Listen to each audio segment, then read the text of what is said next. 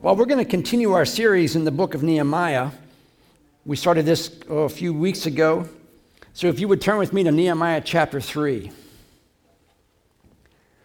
And I was reading this and trying to tie it into the new year and how it fits and would it fit. And actually, as I read it and started putting this together, it fits pretty well into what's happening and what's going to happen.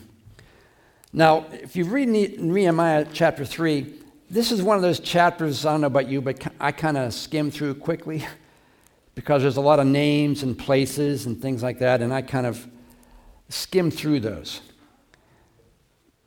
And it kind of bogged me down as I read them. But I realize that, and I said this before, if God puts it in there, it's in there for a reason.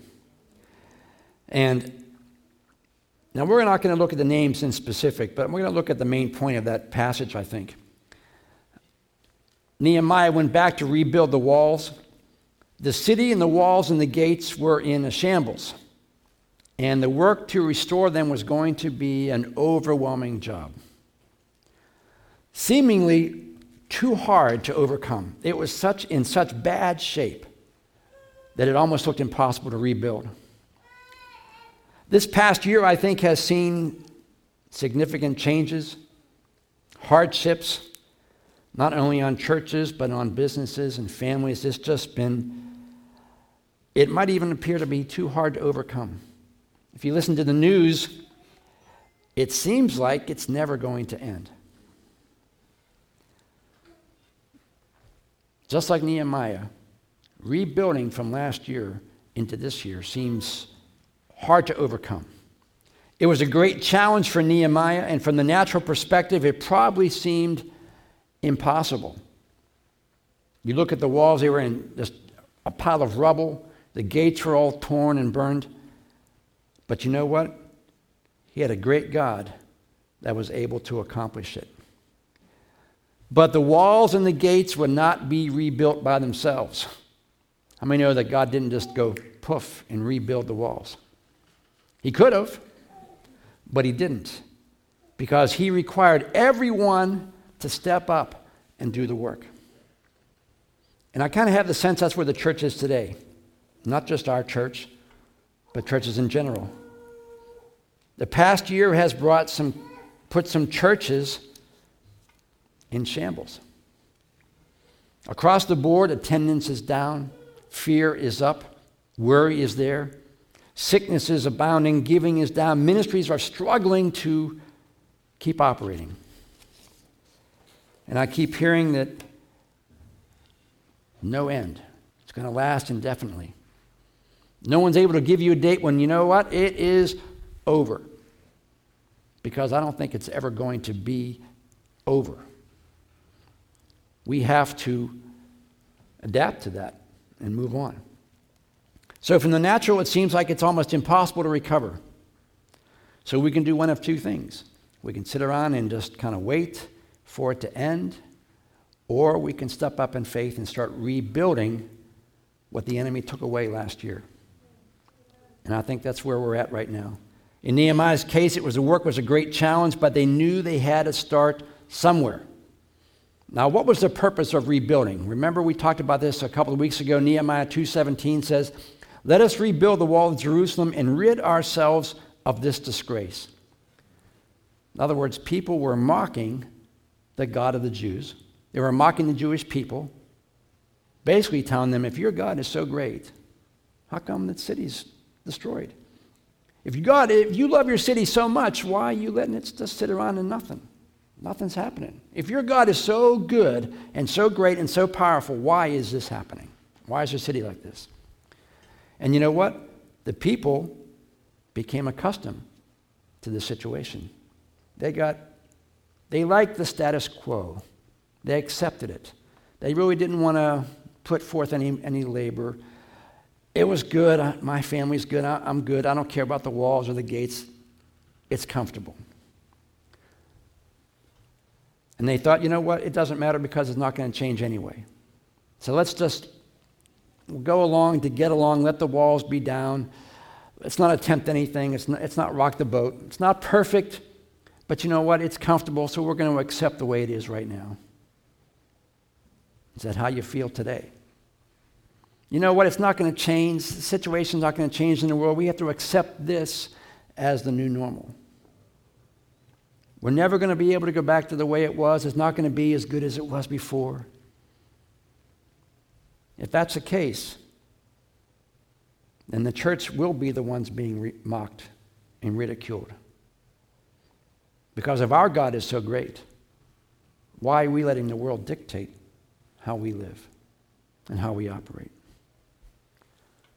If God is so good and so powerful, why aren't we doing something to change that? So Nehemiah comes into the scene. And you know what he does? He calls the people out. And tells them, you know what? God can do this if you're on board with it. We can accomplish this. We can rebuild the wall. God will give us the ability to do it, but you've got to do the work. God's not going to do it by himself. He's going to do it using all of you people. And he starts with the leaders and the important people in the town. Nehemiah 3:1 says, then Eliashib, the high priest, and the other priests started to rebuild at the sheep gate. Who do we have? We don't have the carpenter. We don't have the laborer. We don't have the shepherd. We have the high priest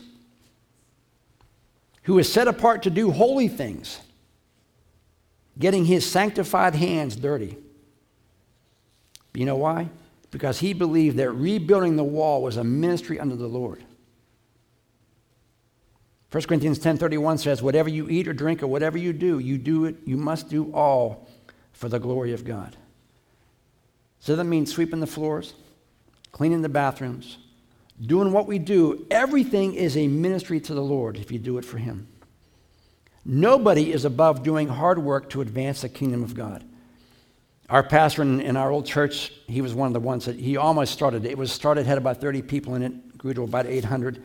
And he would tell every week, he would say how he used to scrub the floors and clean everything. He did all the work because he was the only guy. And as it grew, they had many others to involve in it. But the point is, no one is above doing work for God. Everyone is a part of what God wants to accomplish. Everyone in the town wanted to rebuild the walls, and they all had to do it to rebuild them. That means if you've been a Christian for a while and people see you as a leader, we need to be the first ones getting in the trenches, doing the work, rebuilding what the enemy has destroyed. In this chapter, there are 38 individual people and 42 different groups mentioned that are helping to rebuild the walls. In other words, everybody. Everyone was a part of the work.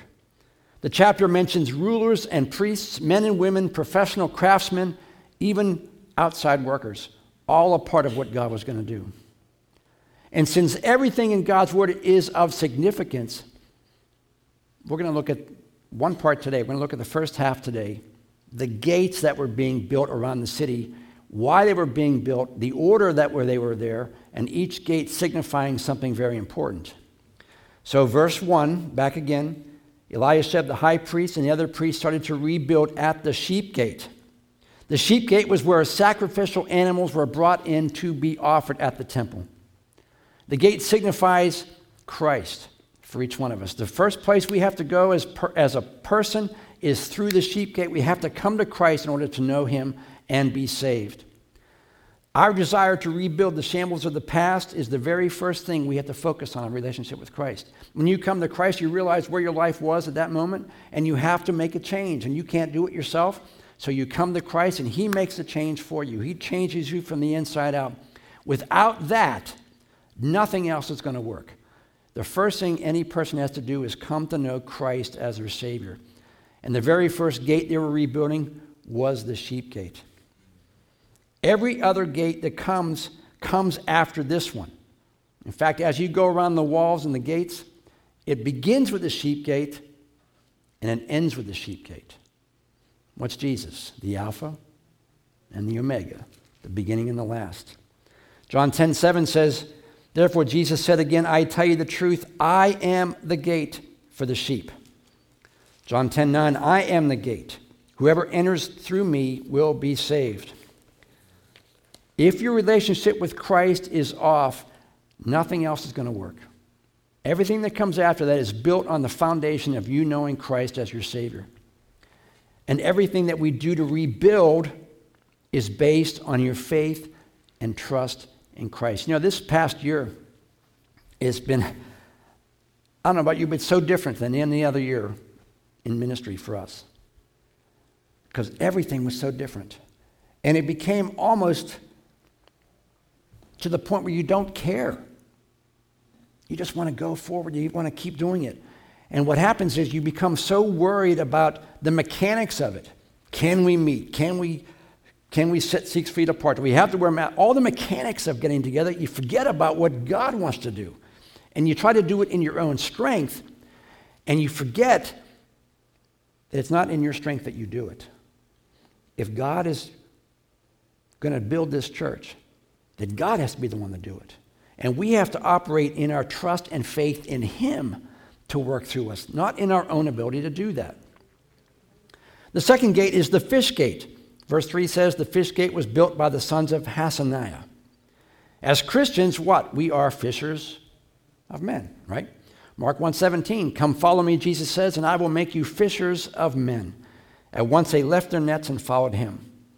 Once you have a right relationship with Christ, you come through the sheep gate. The next step, the next thing you should have on your heart is the ability to, or the desire to reach other people.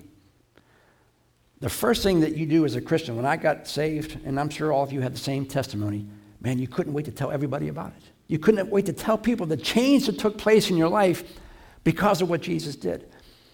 I've heard people say that's, you kind of want to bottle that for a moment. You want to get that new person, hold them aside for a little bit, disciple them, and then send them out. Because if you were like me, you got shooting your mouth off telling people about what Jesus did without any kind of background or any kind of information, no doctrine. You were so excited to tell people what Jesus did for you that you just did it. That's the second thing. If you want to see the power of God, the number one miracle that God does is change people's lives. Miracles and healings and all those are great. We want those, and we're going to talk about that in a minute. But the greatest miracle that can happen is a changed life. Everything follows from that.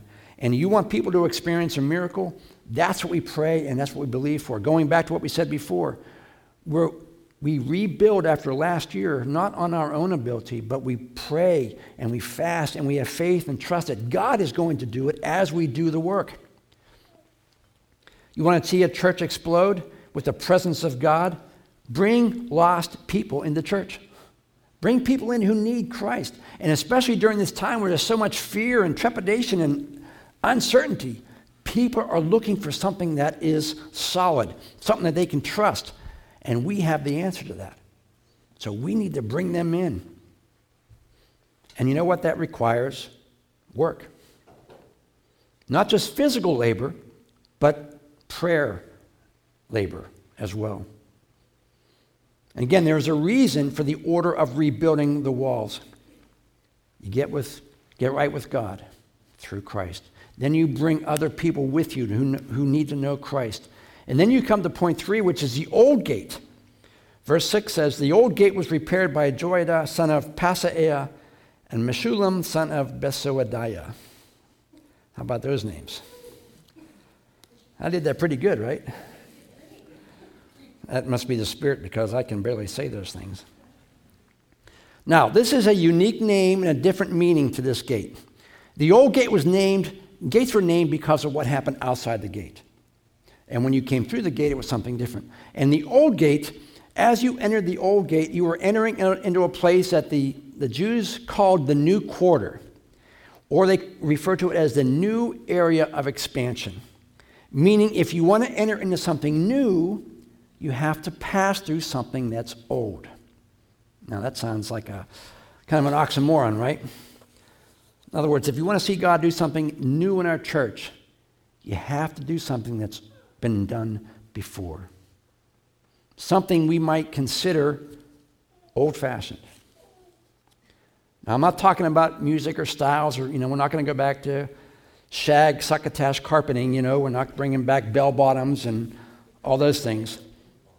We're talking about prayer and fasting. Seems old-fashioned, right? We have all these programs. We have the kids ministry. We have the youth ministry. We have all these programs. We have worship. Don't they work? Well, yeah, they will if you go through the old to see what God wants to do with the new. Now, I've been reminded that we haven't done these things in quite a while. We want to see people come to Christ, right? That's our goal. We want to see God's church grow. What does the Bible say we need to do? Matthew 9:37 says, he said to his disciples, the harvest is so great, but the workers are few. So the harvest is great. A lot of people need to know Christ. A lot of people ready to know about Christ. So pray to the Lord who's in charge of the harvest. Ask him to send out more workers for his field. What do? We pray for God to send others to family, to friends. We pray that God sends people out, right? How often do you think that maybe you are the answer to somebody else's prayer? Somebody who may live in states far wide, but their relatives live here, and they're praying, God, send someone to them who knows Christ, because I can't be there. Or maybe they're part of my family and they don't listen to me anymore. Send somebody else to them. Maybe you're that answer. Maybe you're the one who God's going to shove into the harvest field so that you can share the love of Christ with them. What happened when the disciples couldn't drive out a demon? Mark 9:29. They came back and said, we couldn't do it. Jesus said, he said to them, this kind can come out by nothing but prayer and fasting. If you think you can win a spiritual battle by human wisdom and human power, you're going to fail. If you're serious about seeing God move, then what do we need to do? We need to spend time praying and fasting for God to move. Now, I'll be the first one to say that I have not fasted in a long time. Obviously. Who else can say that? So we either let the situation stay as it is, we accept the status quo, we are a weak church, unable to withstand what's happening to us, or we go on the offense and we pray for healings. We pray and fast for salvations. We pray and fast for deliverances. How many of you got a bulletin when you walked in? On the back of this bulletin. Now, next week is a week of prayer, starting tonight, actually, the Assemblies of God. But on the back of that is what we're going to do in this church. Now, most of you know I am not creative in any way. My wife came up with 21 in 21. So that means 21 days of fasting in the year 2021. Cute, right? It's easy to remember. And what we're going to do, and I'm going to ask each of us, myself, to take 21 Wednesdays from this Wednesday coming until May 26th, that's 21 Wednesdays, asking you to fast breakfast and lunch if you're able. You know, I think all of us are, unless you've got a medical condition, all of us are able to fast a little bit. And during the time of fasting, pray that God really moves in this church. Now, at the end, we're going to have prayer because there's a lot of people that are in this church who are sick in the hospital, Bill and Diane, and we're going to pray for them. And we're actually going to come up front and do what the Bible says for that. But I want you to take this, stick this on your fridge. Pray for your families who don't know Christ. Pray for your friends, the people you work with who don't know Christ. And pray that we are able to reach out into this community. This church can reach this community in some way with the love of Christ. Pray for healing for our families and church body. A lot of sickness, a lot of stuff going on. Not just COVID, just other things as well. And pray for the Lord's direction on that property next door. You know what's going on with that, the township and everything. What does God want us to do with that? What's God got planned for us? Pray for that. So for the next 21 Wednesdays, I'm asking you Take time, pray, and fast. If you can fast breakfast and lunch, awesome. If you can only do one, but pray. Fasting allows your body to be denied because our flesh wants to eat. How many are going to lunch right after church? Right? We all go to lunch. Bible says, deny yourself, take up your cross, and follow him. Deny yourself what your body wants and take that time to pray. And the Bible says that God answers according to our faith. You fast and you pray and you really intercede for what we were praying for, God will work. Mark 9:29, this kind, the demon, and that means anything we pray for can come out by nothing but prayer and fasting. It's not going to work by just us doing our physical and what we can do in the natural. It requires us to take time and do a spiritual fight for the people who don't know Christ. The enemy does not want people to come to Christ. How many know that? The enemy is blind. The Bible says the enemy has blinded the minds of unbelievers so they can't see the truth. But God is able to remove those blinders. And God is able to open up their minds and their spirits to the truth. But only God can do that. And we have to pray and fast and trust God that he is going to do that. And then we have to do our part in maybe being the witness to them. So Nehemiah looked at this wall, had no idea how to do it, but he didn't let the hopeless situation he was in stop him. What did he do?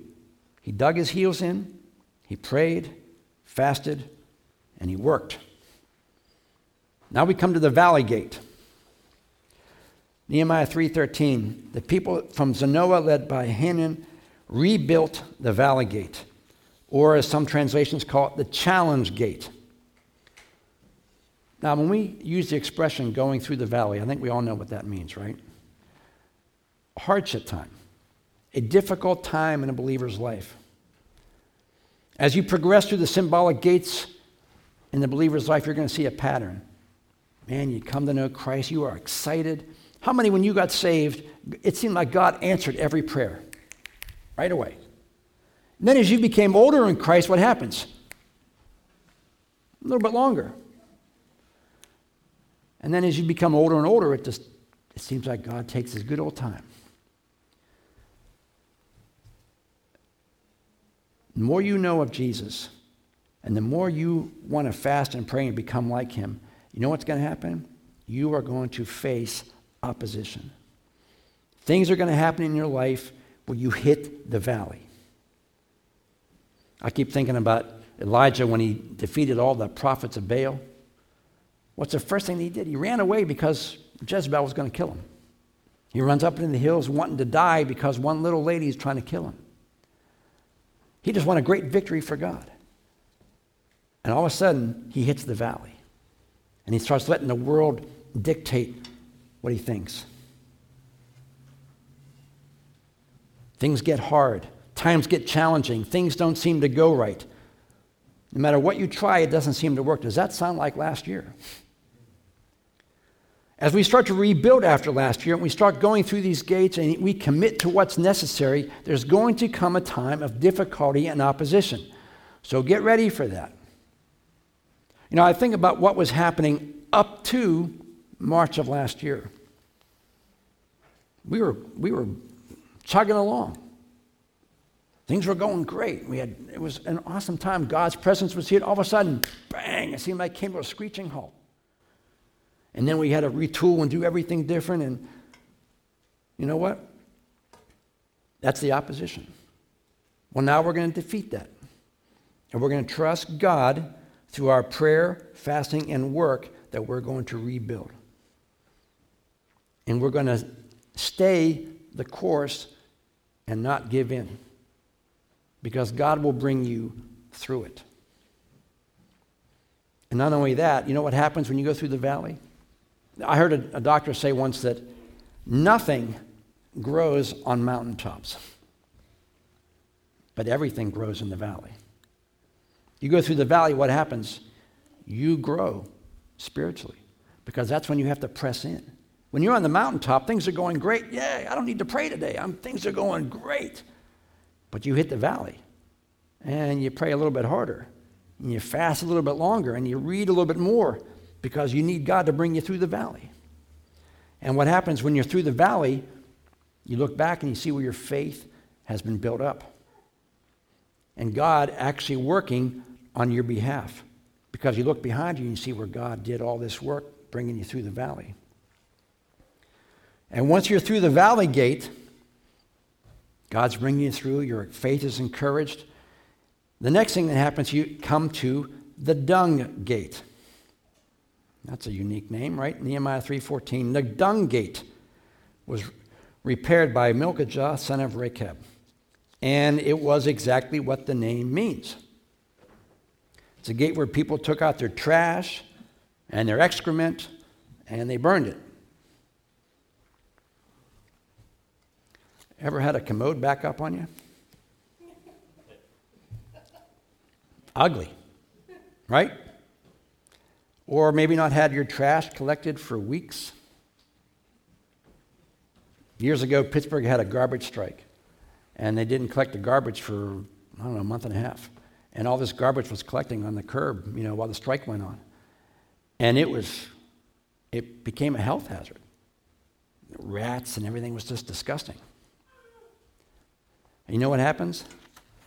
That's what happens to your personal life if you don't get rid of the things in your life that defile you. And we all know what they are. We know the things in our lives that need to go because they're causing a spiritual health hazard in your life. Now, it may be different for everybody. And it may not necessarily be sin, but it may be things that are spiritually damaging to your walk. You want to see God rebuild this church to a place where God knows it can be? Then you know what? Time to take out the trash. Time to take out things in our personal life that don't need to be there, that are causing us hardship with God. The Bible says that God will not work in us or through us if we harbor sin. Psalm 66:18. If I had cherished sin in my heart, the Lord would not have listened. If your prayers aren't being answered, the Bible says examine your life. Make sure there's no sin in there that's keeping God from answering your prayer. Now, how many of you make New Year's resolutions? Because they don't work, right? No one, we all make them, they don't make it. But I think if we make a commitment to God to clean up, God will help you do it. The first things in your life you know you need to change or tweak or even get rid of, you ask God to help you do it. And He's going to do it. And you may not like it. He may take things from you if you ask Him to.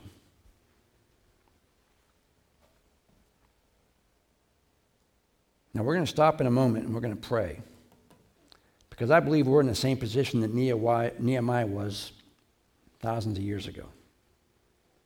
This past year has wreaked havoc on many things and many people. Just like the captivity and the destruction of the city wreaked havoc upon those people. But I believe that God wants this church and every church to start rebuilding. We talked about it. We know what God's word says about it, right? The question is, are we willing to do it? The youth Sunday school class we had today was talking about it being hard to be a Christian. How many know it's hard to be a Christian? The Bible says, take up your cross daily and follow me. That's not easy. In this life you will suffer persecution, right? All those who desire to live godly will face persecution. So being a Christian is not easy, despite what many preachers may tell you. It's difficult. It's hard. A lot of things out there that make us want to do the easy thing. That was part of the group lesson today was most times the easy way is not the best way. It's not the most productive way. Because usually the easy way is the cheap way around it. What we want to do as a church is allow God to rebuild it. But it requires us. It requires not just us being here, but it does require that. It requires prayer on the part of everyone in the church because it is a spiritual battle. Nehemiah had almost everybody working on the wall. Without the help, wouldn't have gotten done. There'd be no wall, no gates without the help.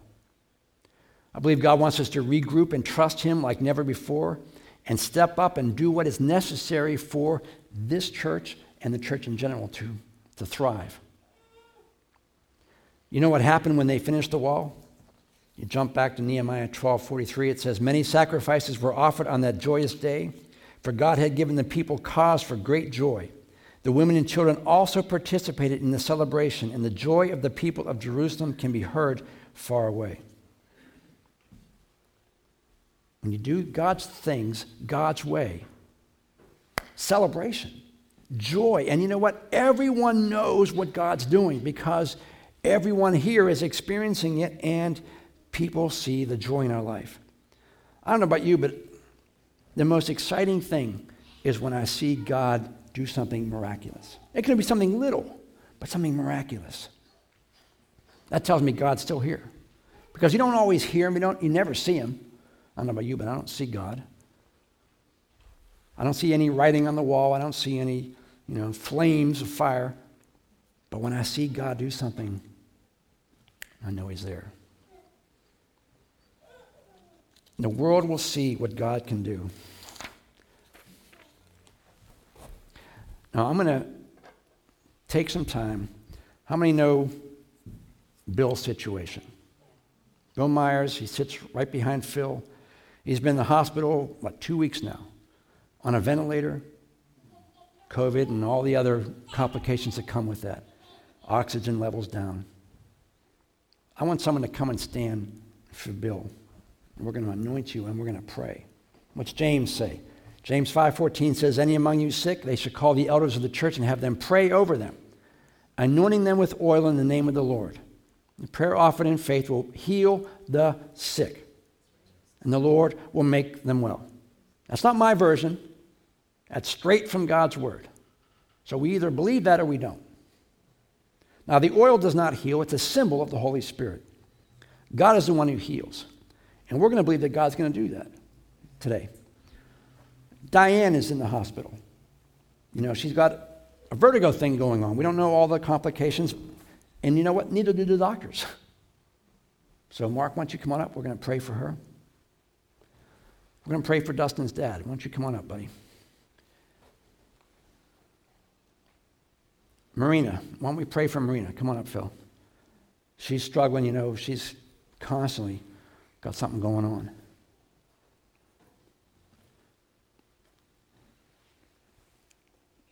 Now, they have relatives who have tested positive. We're not going to ask them to come, but we're going to pray for them and believe that God's going to heal whatever's going on.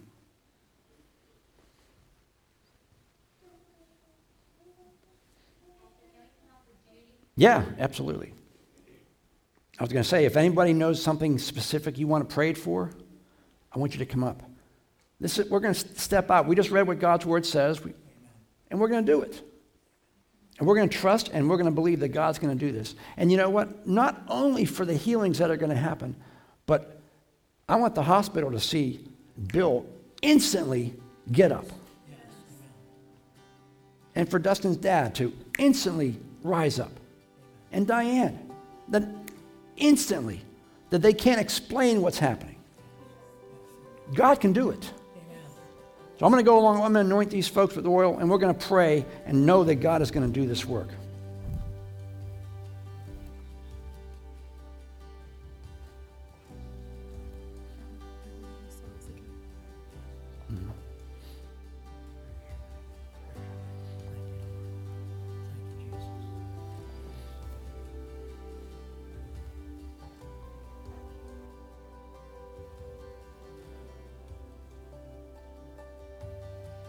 I'm going to ask the rest of you to stand and extend your hands towards these folks. Hallelujah.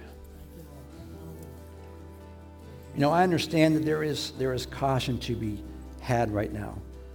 But I think for the most part, we've been operating not out of caution, but out of fear. we do cautious and we do what we need to do, but we're not going to let fear overtake what God's word says. God's word didn't say, anoint them with oil, unless you don't want to do that and you're afraid. God's word is plain. It said do that, so we're going to do that. And we're going to trust what God's word says. Father, we come to you in the name of Jesus this morning. And Lord, you've seen what havoc has been wreaked in our world this past year. Not only from COVID, but also all the other things that are going on, the election, the politics, the riots, all that stuff that's going on. Lord, forgive us if we have been fearful in that. Forgive us if we have not reacted in a positive way. But Lord, we're going to take back that year. We're going to rebuild the walls that have been torn down because of what's happening in the world right now. The church has not changed. You have not changed. The mission of the church has not changed. And you heal, and that has not changed.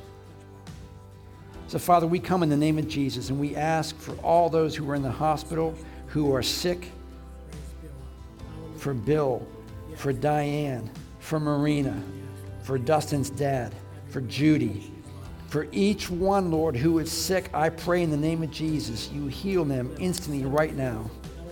Hallelujah, Lord. I pray that, God, you do a miracle in their midst so that no one would doubt a miracle has happened in their life. You are the God who heals. We are trusting your word, Lord. We're simply trusting what your word says. It's plain. Your word is true, and we trust you. We put our faith and we put our trust in what you are going to do. So that, God, the gospel gets out. The glory of God is seen. Testimonies are had and received because of what you do. Father, we thank you that you're the God who does miracles. You are the God who heals. And you are the God who wants people to know you.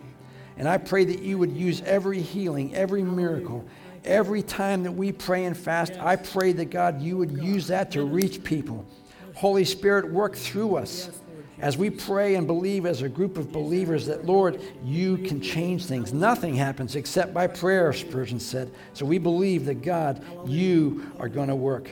And we are going to be faithful in praying. We are going to be faithful in doing what you've called us to do. And whatever work you've assigned us to do, Lord, we will do it because we want to see your kingdom expand.